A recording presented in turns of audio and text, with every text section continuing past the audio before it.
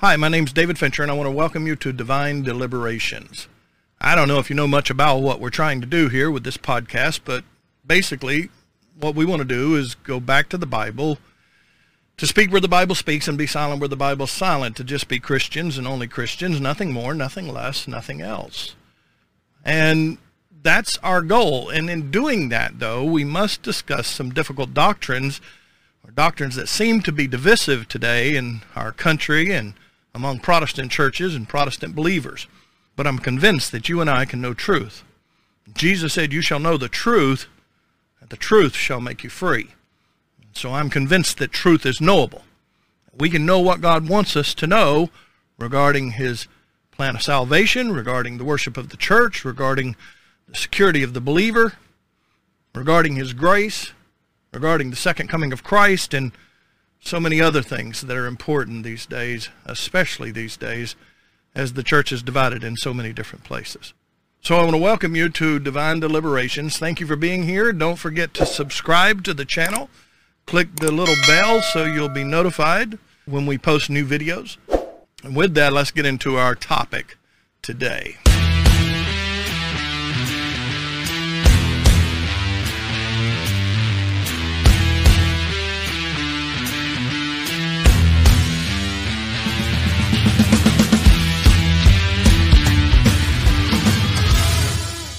Today I want to speak to you about something that I believe is most important, actually probably one of the most important things, if not the most important thing, regarding what men need to do in order to be saved.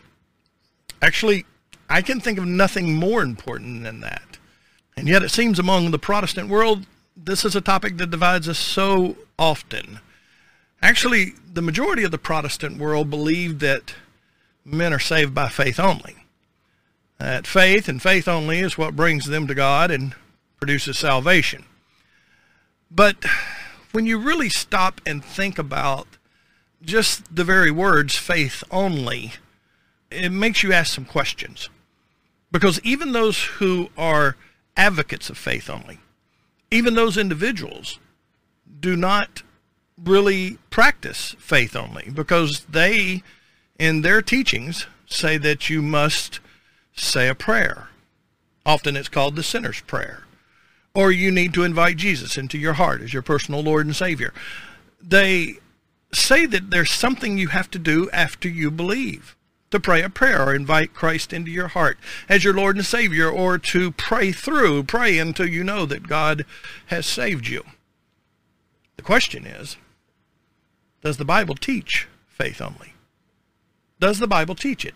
It's interesting that that term, faith only shows up one time within the pages of Scripture.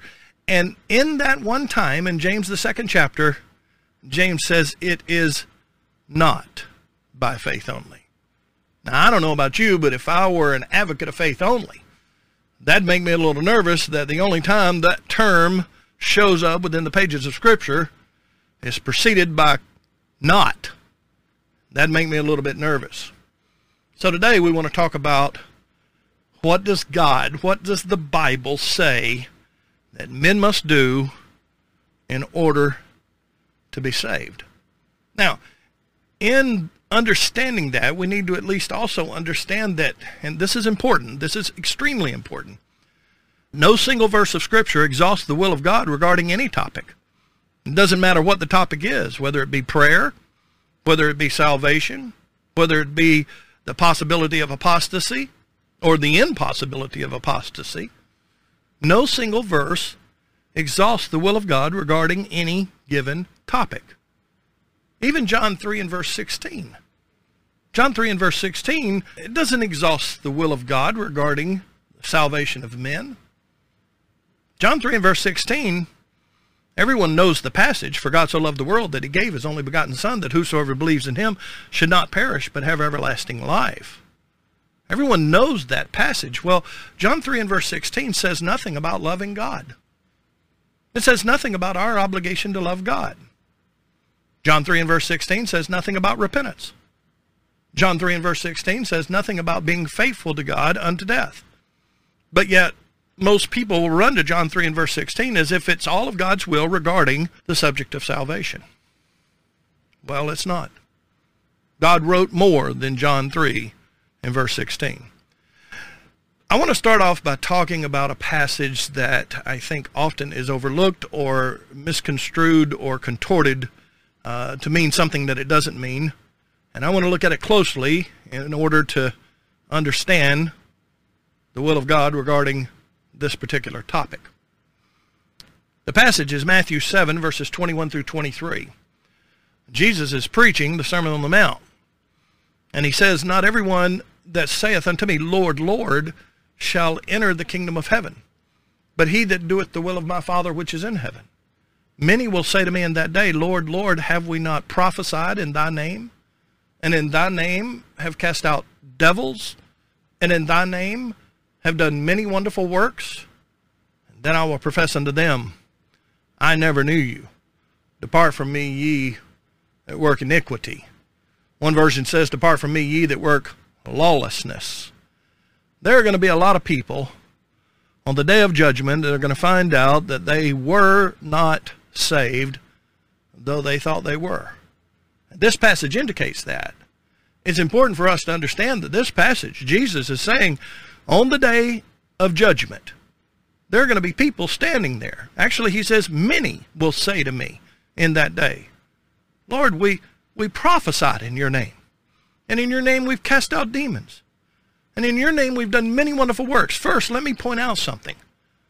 These people that will make these arguments on the day of judgment believed. They believed. They had faith. They were engaged. They didn't just simply go to church on Sundays and sit on a pew for 35, 45 minutes, or maybe an hour. These people were engaged. They were prophesying in the name of Christ, or at least they thought they were. They were casting out demons in the name of Christ, or they thought they were. They were doing many wonderful works in the name of Christ. Also, it's important to note that these individuals lived in the dispensation that we call the Christian age. They lived between the time of Christ, the beginning of the church, to the close of this age or the close of this world when Christ comes again. Also, it's important to understand that these individuals were not backsliders. They can't be. Jesus actually said to them, I never knew you. Now, the Greek word is oudepote. It means never at any time. Ever. Never. It's emphatic. So these aren't backsliders. These aren't individuals that have backslidden and gone back into the world and become unbelievers. These individuals had never done what they needed to do to be saved. But they believed. There's no doubt that they believed. But Jesus says to them, I never knew you. Depart from me, ye that work iniquity. The Greek word, ye that work iniquity, is translated lawlessness in the American Standard and the ESV. It's the word antinomia, against law. They didn't do what the Bible said do. They might have done what the preacher said do. They might have done what the church said do, but they didn't do what the Bible said do. They were against law. There are going to be a number of people that are cursed on the day of judgment because they preach and teach and advocate a different message than the apostles. You say, how do you know that? Well, Matthew 7, 21 through 23. But the first doctrinal crisis in the church is recorded in Acts the 15th chapter in verses 1 and verse 5. It says, certain men came down from Judea and taught the brethren and said, except you be circumcised after the manner of Moses, you cannot be saved. And in verse 5, it says, there rose up certain of the sect of the Pharisees which believed, saying that it was needful to circumcise them, speaking of the Gentiles, and to command them to keep the law of Moses. So there was the first doctrinal crisis within the church, and the church met about it and said, no, we're not going to add two things to the plan of salvation and tell them they can't be saved if they don't keep the law of Moses and are circumcised. We're not going to do that. And that was the problem over in the churches of Galatia. And Paul, when he wrote the churches of Galatia in his letter to the churches in Galatia, he went straight to the point. And he said, I marvel that you're so soon removed from him that called you into the grace of Christ into another gospel, which is not another, but there be some that trouble you and would pervert the gospel of Christ. But though we or an angel from heaven preach any other gospel unto you than that which we preached unto you, let him be accursed. As we said before, so say I now again, if any man preach any other gospel unto you than that which you've received, let him be accursed. Now, the Judaizers were coming in behind Paul, and they were saying, in addition to what Paul taught regarding the plan of salvation, you need to keep two more things. You need to keep the law of Moses and be circumcised. Maybe they had good intentions. Maybe they thought these Gentiles need some kind of law, and the New Testament isn't finished yet. It's being written, but it's not compiled. It's not finished. They don't have a law. Let's get them under Moses' law, and I sure would feel better about them if they were circumcised. At least I could sit down with them and have a meal. I don't know what their intentions were, but they were adding two things to the plan of salvation according to Acts 15th chapter. I submit to you that if it's wrong to add two things to the plan of salvation, it's wrong to subtract from the plan of salvation. And I believe that's exactly what's happened today in the world that we live in the Protestant world, and in the religious world. We've taken away from what the first century church practiced as the plan of salvation. And so this lesson's of great import. It's of great import because we're going to deal with what does the Bible say regarding the plan of salvation. And we need to quickly dismiss the commandments, the dogmas, the doctrines, and the denominations of men. Remember, Jesus said in Matthew the 15th chapter, in vain they do worship me, teaching for commandments the doctrines of men. I don't care what any church teaches. I don't care what any preacher teaches. All I want to know is, what does the Scripture teach regarding this most important subject of what must I do to be saved? Paul and Silas had been preaching to the Gentile cities when they came to Philippi. They were immediately labeled as troublemakers. False charges were trumped up against them. They had their clothing ripped off, and they were beaten, most likely with rods, and thrown into prison. And that brings me to the text of today's podcast.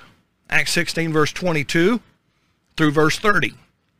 It says, the multitude rose up together against them, and the magistrate rent off their clothes and commanded to beat them, and when they had laid many stripes on them, they cast them into prison, charging the jailer to keep them safely, who, having received such a charge, thrust them into the inner prison, and made their feet fast in the stocks. And at midnight Paul and Silas prayed and sang praises unto God, and the prisoners heard them. And suddenly there was a great earthquake, so that the foundations of the prison were shaken. And immediately all the doors were opened, and everyone's bands were loosed. And the keeper of the prison, awaking out of his sleep, and seeing the prison doors open, he drew out his sword, and would have killed himself, supposing that the prisoners had been fled. But Paul cried out with a loud voice, saying, do thyself no harm, for we are all here. And then he called for a light, and sprang in, and came trembling, and fell down before Paul and Silas, and brought them out, and said, sirs, what must I do to be saved? So that's the topic of today's podcast. What must I do to be saved? And we don't care what the world teaches. We don't care what the Protestants teach or the Catholics teach. We don't care what anyone teaches. We want to know what the Bible teaches. What do the Scriptures teach regarding the plan of salvation? Well, the first thing is obvious. Believe.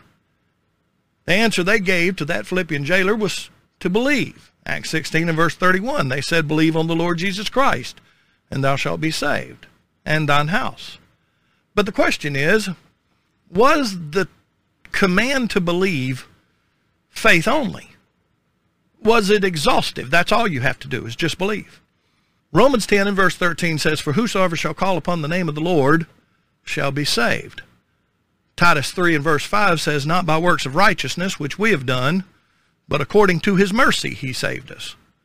2 Timothy chapter 1 and verse 9 says, who hath saved us, called us with a holy calling, not according to our works, but according to his own purpose and grace, which was given us in Christ Jesus before the world began.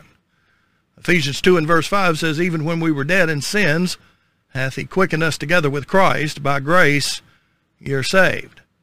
And 1 John 4 and verse 15 says, whosoever shall confess that Jesus is the Son of God, God dwelleth in him, and he in God. Now you say, what do all those passages have in common? Well, it talks about salvation in every single one of them, but I want you to note something. Not one of those passages mentions faith. They are all without faith. And you say, well, that doesn't make faith unnecessary. It's in the passages preceding and following. You're right. But my point again is clear. No one single verse of Scripture can be taken to expose the complete and exhaustive will of God on any particular topic. Faith and belief are necessary. And even though those passages do not contain the words faith or belief, it's still necessary because other verses of Scripture teach it. I had a friend when I was in the Air Force that it took me a year to convert. And once he quoted to me Acts 16 and verse 31. Believe on the Lord Jesus Christ, and thou shalt be saved in thine house. And he looked at me and said, there's no baptism in that passage. I can't remember my exact words. It was 30 years ago.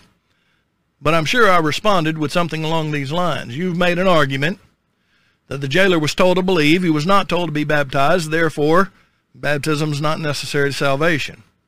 Now, let me show you what you can do with that and that fallacious reasoning. The jailer was told to believe. He was not told to repent. Therefore, repentance is not necessary to salvation. The jailer was told to believe. He was not told to love God. Therefore, loving God is not necessary to salvation. The jailer was told to believe.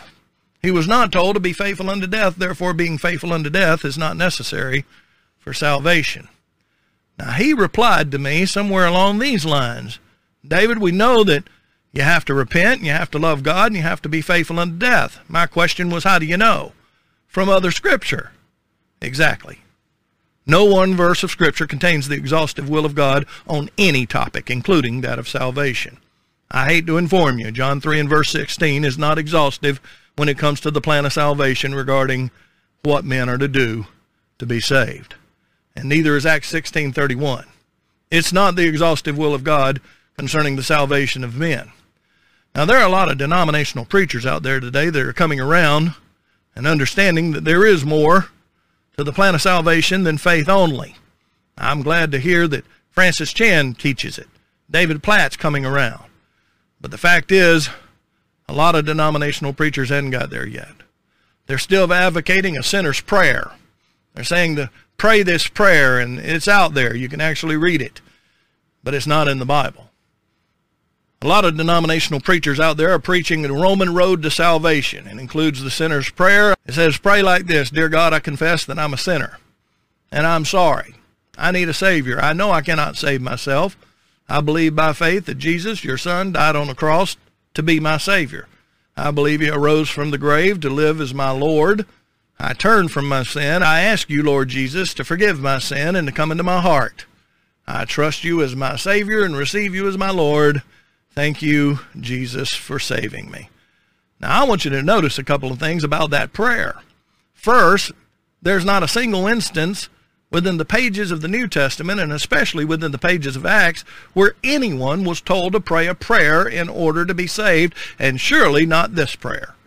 And also, I'll point out to you that in this prayer is repentance. So it's not faith only. I turn from my sin, quote unquote.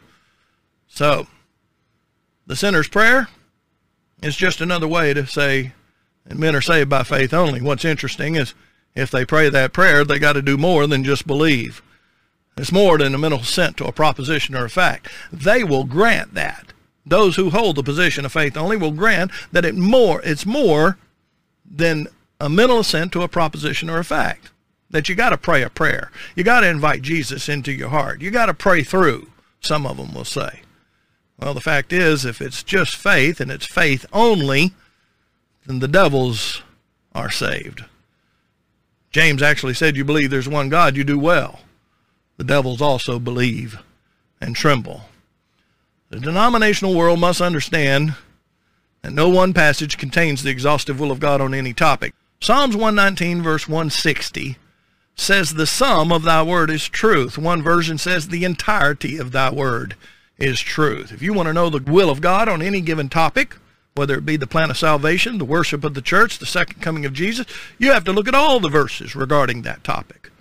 The jailer was told to believe, but I want you to look at the context. In Acts 16, 31 through 33, they said, believe on the Lord Jesus Christ, and thou shalt be saved in thine house. And they spake unto him the word of the Lord, and all that were in his house. And he took them that same hour of the night, and washed their stripes, and was baptized, he and all his, straightway. Now, I want you to notice something. They spake the word of the Lord to him. Why? Because he needed more information. He needed to hear. If they'd have walked away after he took them out of the jail, he wouldn't have known who Jesus was. Romans 10 and verse 17 says, faith cometh by hearing, and hearing by the word of God. He needed to hear about the death, burial, and the resurrection of Jesus. And I'm convinced they preached to him and told him about the death, burial, and resurrection of Jesus. He believed as well as his house. Belief is the first step in man's journey to salvation.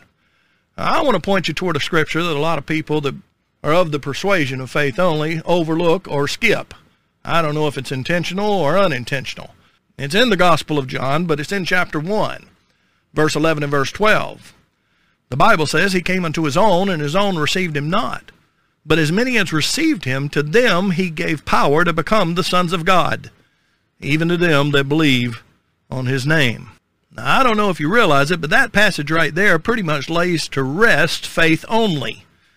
Because that passage says that those people who believe in Christ, they have the right to become sons of God. What does that imply?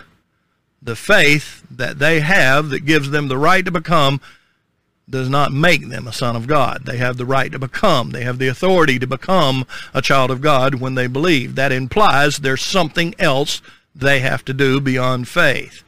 Belief gives you the right to become a child of God, but belief only does not make you a child of God. Faith and belief is obviously the engine that moves us.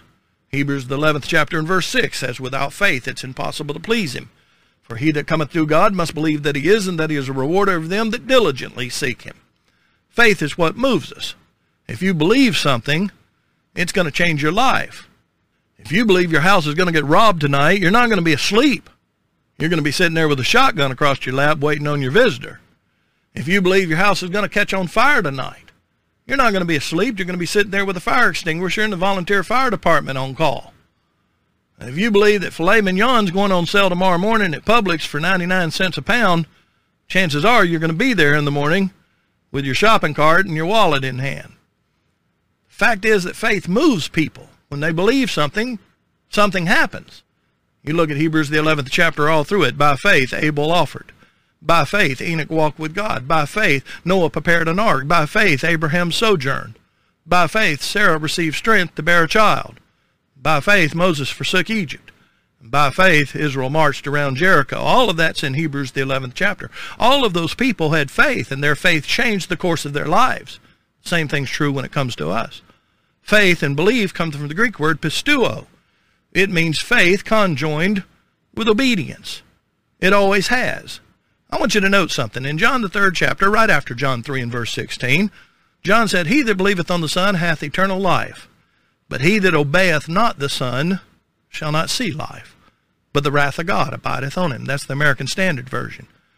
The English Standard Version says, whosoever believes in the Son has eternal life. Whoever does not obey the Son shall not see life, but the wrath of God remains on him. What am I talking about? I'm talking about John puts in the framework of belief. He says if you believe, you have eternal life. If you don't obey, you won't see that life. What's he doing? He's equating belief with obedience and disbelief with disobedience. When speaking to the children of Israel who wandered in the desert for 40 years before they could enter into the promised land, the Hebrew writer says in Hebrews 3, in verse 18 and verse 19, and to whom did he swear that they would not enter his rest, but to those who did not obey? Watch what he says. So we see that they could not enter. Why? Because of unbelief. You see, disbelief, unbelief, is equated to disobedience. Disobedience is equated to unbelief. The same thing's true when it comes to faith. When someone believes, they're obedient. Someone might say, David, faith is mentioned more than anything else within the pages of Scripture. Well, you're right. It is. It's mentioned most because faith is that which begins our journey. It starts us in the direction of God. If you believe, you have the right to become a child of God. It leads you to something. And what is that something? Well, I'm convinced that the plan of salvation is taught within the pages of Scripture.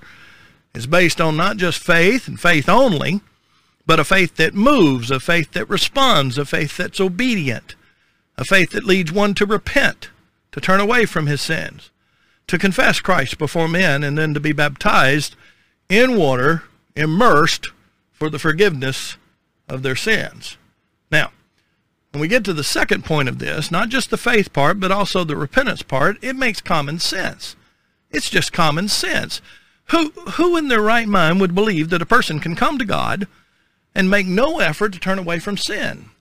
I mean, is it okay for a murderer to remain a murderer, come to Jesus, get saved, and then stay a murderer? Maybe a hitman from the mafia. Become a Christian but continue to be a hitman? What about a thief? Come to Christ and continue to be a thief and to steal? Who would believe that? No one. No one's going to believe it. And Ephesians 4:26 through 32 basically kicks it out the door. He says, "Be ye angry and sin not. Let not the sun go down upon your wrath, neither give place to the devil. Let him that stole steal no more, but rather let him labor, working with his hands the thing which is good, that he may have to give to him that needeth. Let no corrupt communication proceed out of your mouth, but that which is good to the use of edifying, that it may minister grace unto the hearers. And grieve not the Holy Spirit of God, whereby you are sealed to the day of redemption. Let all bitterness and wrath and anger and clamor and evil speaking be put away from you with all malice. And be kind to one another, tender-hearted, forgiving one another, even as God, for Christ's sake, hath forgiven you." Well, that passage makes it absolutely clear. There's a lifestyle we're to leave behind. We have to repent. I'm convinced that when we become Christians, we enter into a state, into a covenant of repentance. When I was about 8 or 9 years old, I actually broke my sister's arm on an old abandoned swing set. And that day I learned the meaning of repentance, and I also learned the meaning of justice when my dad got a hold of me. Timothy McVeigh detonated a truck bomb in front of the Oklahoma Federal Building on April 19th, 1995. He killed 168 people and injured over 800. Now, he never repented of that crime. Yet, supposedly, he believed in God and called for a Catholic priest prior to his execution. Is he okay? Is he in heaven? He never repented. If you occupy the position of faith only, you're forced to say that repentance isn't necessary for salvation. Because if repentance is necessary for salvation, then it's not faith only. Repentance is common sense. And let me tell you something. If repentance isn't necessary, the devil himself can be saved. It's not just common sense, however. It's also Bible. In Luke the 5th chapter, 30 and 32, says, "The scribes and the Pharisees murmured against his disciples, saying, Why do you eat and drink with publicans and sinners? And Jesus answering said unto them, They that are whole need not a physician, but they that are sick. I came not to call the righteous, but sinners to repentance." Why did Jesus come? To call sinners to repentance. Repentance is necessary. Repentance is something that all of us must do if we're to come to God. In Luke the 15th chapter, in verses 4 through 7, Jesus said, "What man of you, having 100 sheep, if he loses one of them, does not leave the 99 in the wilderness, and go after the one which is lost until he finds it? And when he has found it, he lays it on his shoulders, rejoicing. And when he comes home, he calls together his friends and neighbors, saying to them, Rejoice with me, for I have found my sheep which was lost. I say unto you that likewise there will be more joy in heaven over one sinner who repents than over 99 just persons who need no repentance." What's that passage saying? That heaven expects repentance, and heaven rejoices when individuals do repent. Repentance makes sense. It's common sense. Repentance is the key to lordship. In Acts the 2nd chapter, Peter preached the first gospel sermon in the name of a risen Redeemer. And in verse 36, he said, "Therefore let all the house of Israel know assuredly that God hath made that same Jesus, whom you crucified, both Lord and Christ." Now, the theme of lordship is constant within the pages of the New Testament. Well, how do you make Christ Lord? You repent. In Luke 6, verse 46, Jesus said, "Why call you me Lord, Lord, and do not the things which I say?" In Acts the 17th chapter, in verses 30 and 31, Paul was preaching to the Athenians on Mars Hill in regard to their polytheism. They had erected many gods. They actually had one they called the unknown God. Paul took advantage of that. But he said, "At the times of this ignorance God winked at, but now commands all men everywhere to repent, because he has appointed a day in which he will judge the world in righteousness by that man whom he hath ordained, whereof he hath given assurance unto all men that he hath raised him from the dead." That passage is talking about Christ and God demanding repentance because of him. Repentance, I'm convinced, is faith turning. That has to be right. On the day of Pentecost, when Peter preached, a number of individuals that heard were touched. They believed the message. They believed the message that Peter had preached, that they had crucified their long-awaited Messiah. And it generated faith. Faith cometh by hearing, and hearing by the word of God. And in verse 36, he said, therefore let all the house of Israel know assuredly God hath made that same Jesus whom you crucified both Lord and Christ.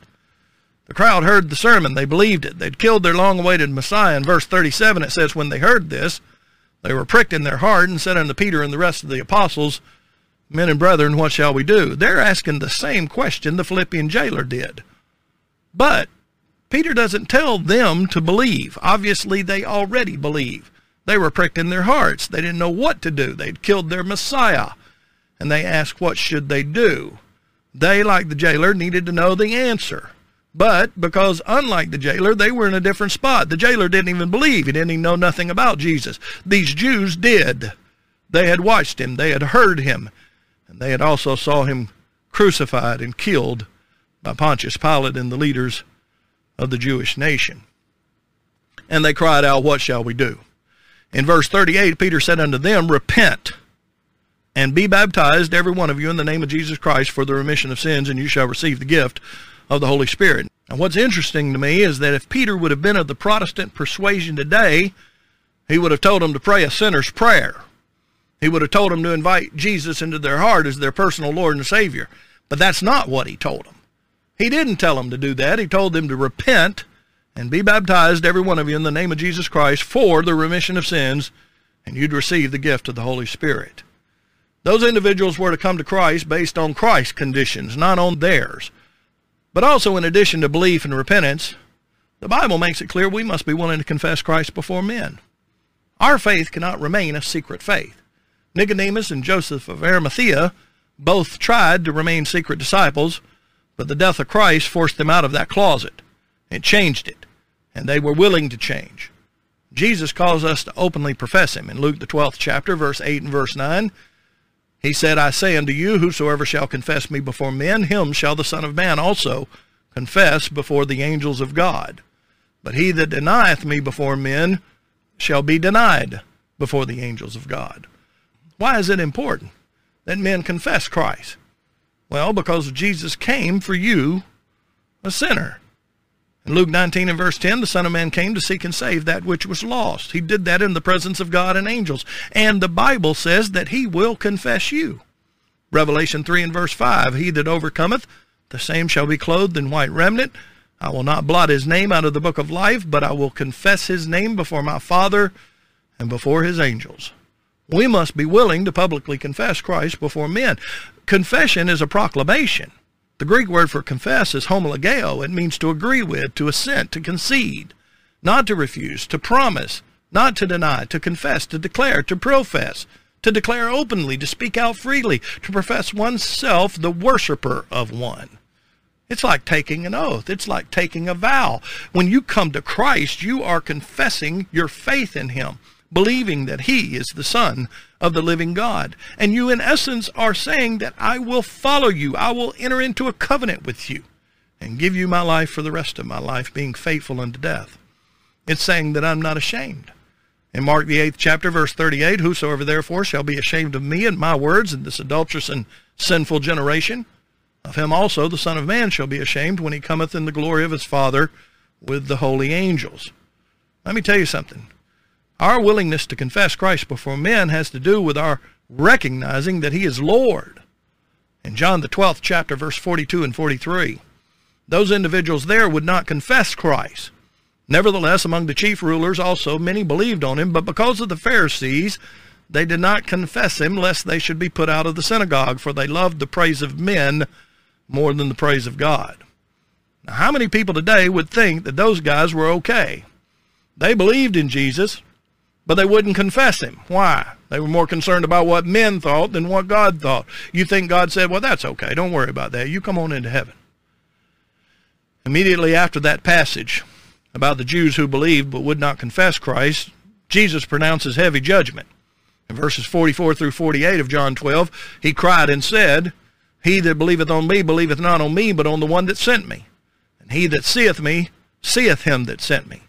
I have come as a light into the world, that whosoever believeth on me should not abide in darkness. If any man hear my words, and believe not, I judge him not. For I came not to judge the world, but to save the world. He that rejecteth me, and receiveth not my words, hath one that judges him. The word that I have spoken, the same shall judge him in the last day. What was Jesus saying? Your lack of faith in me is also a lack of faith in God. You abide in darkness, you reject me, and my words will judge you. You're not willing to confess me before men. You're more concerned with what men think. The New Testament links confession to belief and to salvation.